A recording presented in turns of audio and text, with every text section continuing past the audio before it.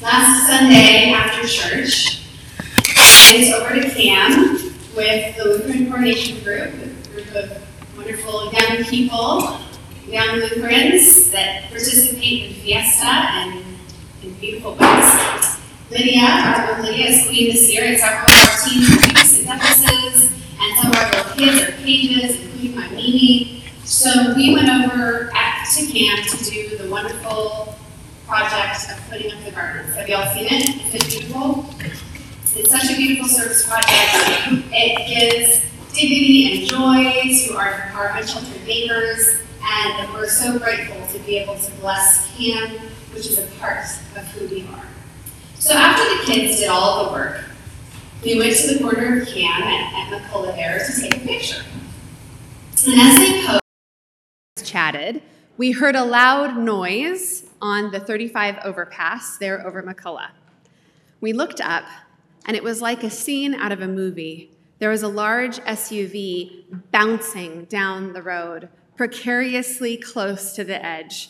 It's incredible that it didn't fall over the side. Martha and I were talking, and our eyes fixed on this accident, watching it unfurl. We started screaming and grabbed each other's hands, praying and screaming. By some miracle, the vehicle landed on the right side of the guardrail, although one of its tires did fly off, and it landed at the gas station, kitty corner from CAM. Lots of other debris as well. It was incredible. The tire alone could have killed someone if it would have hit them. Our hearts were racing as we watched this unfurl. And then we got to watch the helpers, the Good Samaritans springing into action. Within moments, I don't even think that thing had stopped skidding to a stop. There was one couple running towards the wreckage. And then there was more. A guy got on one of those scooters, that you can pay for around San Antonio, and went up the wrong way up the off-ramp so that he could help. People helped the child who popped his head out of the side window. He seemed to be unhurt, and then pulled the mom from inside the car. A man got up on the side of the vehicle and pulled her out as gas leaked from the car onto the street. If you weren't crying from the stress of watching such an intense accident or the near missness of it all, our children were right there, y'all. If that SUV had gone over the side, it could have been catastrophic. Certainly watching these strangers who had pulled off to the side to help would soften any heart. Each person who went to help put themselves in potential danger. The accident, the other traffic, the SUV leaking gas, the precariousness of the wreck, and yet they did not hesitate. We watched them. They just went. Our texts this morning, on this third Sunday of Advent, are all around themes of laying aside fear and embracing the mission of God. Ironically, in our journey with God, sometimes it is what God is asking us to do that scares us the most. We create pretty comfortable lives, and then the Holy Spirit comes in and is like, I've got an idea. The opportunities that we have to do justice, to stand in solidarity with the hurting, to get our hands dirty, feel sometimes like running toward an accident scene, dangerous and leaking fuel. Our survival instincts actually fight against them. Our desire to not rock the boat slows us down. Our people-pleasing and self-doubt gets in the way. Our fear for our own reputations and safety impedes our mission. There is a reason that the most often repeated phrase in the Bible is, "Do not be afraid." It is not, "Have I got a deal for you?" or "You're going to love this." It is, "Do not fear."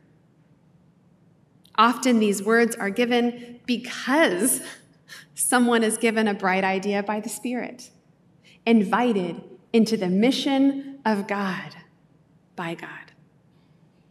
A decent litmus test for whether something is a calling from God or is whether it terrifies us. If it does, chances are it could be. If it doesn't, it's not wrong or unfaithful to be afraid. I think sometimes we feel that, right? We think, oh man, we feel afraid, something that God is calling us toward, and then we spend all of our time beating ourselves up for feeling afraid. But it is natural. It's not wrong or unfaithful. The problem lies when we create a life so safe, so predictable, and so benign that we never have the opportunity to do things that make us scared. Then we cannot do the will of God. I'm not talking about scary like watching a scary movie or haunted house. I'm talking about scary like stepping outside of our comfort zones, like doing the thing that God has burned into our hearts, like risking ourselves to love others, like possibly disappointing even somebody that we love and respect by doing what God has called us to do. If you have not felt a little nervous or a little apprehension or a little fear over something God has called you to do lately, you need to listen up this Advent. Jesus is coming. That should terrify us all. God incarnate showing us how to live.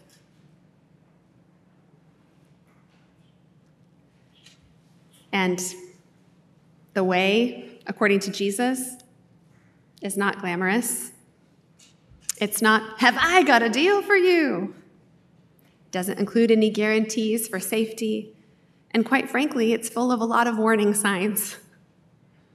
In reality, it looks less like an inviting sanctuary with Christmas trimmings and more like a car accident, people hurting, gas leaking, an opportunity to love and serve at the very edge. Many of you have expressed deep gratitude for the partnership that we have with Corazon Ministries to allow our space and fellowship hall to be used as a day center for our unsheltered neighbors. We've used this property since 1977, the year I was born, to house Cam.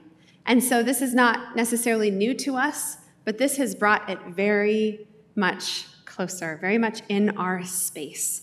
Every day, people get fed, have a safe place to rest, get showers, and are connected with vital services to help them on a path to hope right here, and it's because of you. Jesus comes here every day to sleep, to get a meal, because of your courage, because you looked and had maybe a little bit of fear, but you moved forward anyway. I imagine you likely have examples of this in your personal lives as well, times that you knew that the Spirit was calling you towards some ministry, some love, some relationship, some reconciliation, some act of service, some solidarity with the hurting, and it scared you, but you did it anyway. That twinge of fear in our hearts is an indication that God is going to use us for revolutionary love, for the hope of resurrection, for peace that transcends all understanding. God's provision for doing these scary things is that peace that Paul spoke about in that letter that Kim and Maggie read so lovely this morning. Wasn't it fun to have a baby doing the readings? That was a really good idea. That peace that transcends all understanding that Paul wrote about, remember, from death row. He wasn't joking around. He wasn't just somebody that was like, I am so comfortable right now, and I'm going to tell you that everything is going to be fine. He was awaiting his own execution. And he said, y'all, God gives you peace that cannot be taken from you. And it is bigger than anything that your paranoid brain can come up with.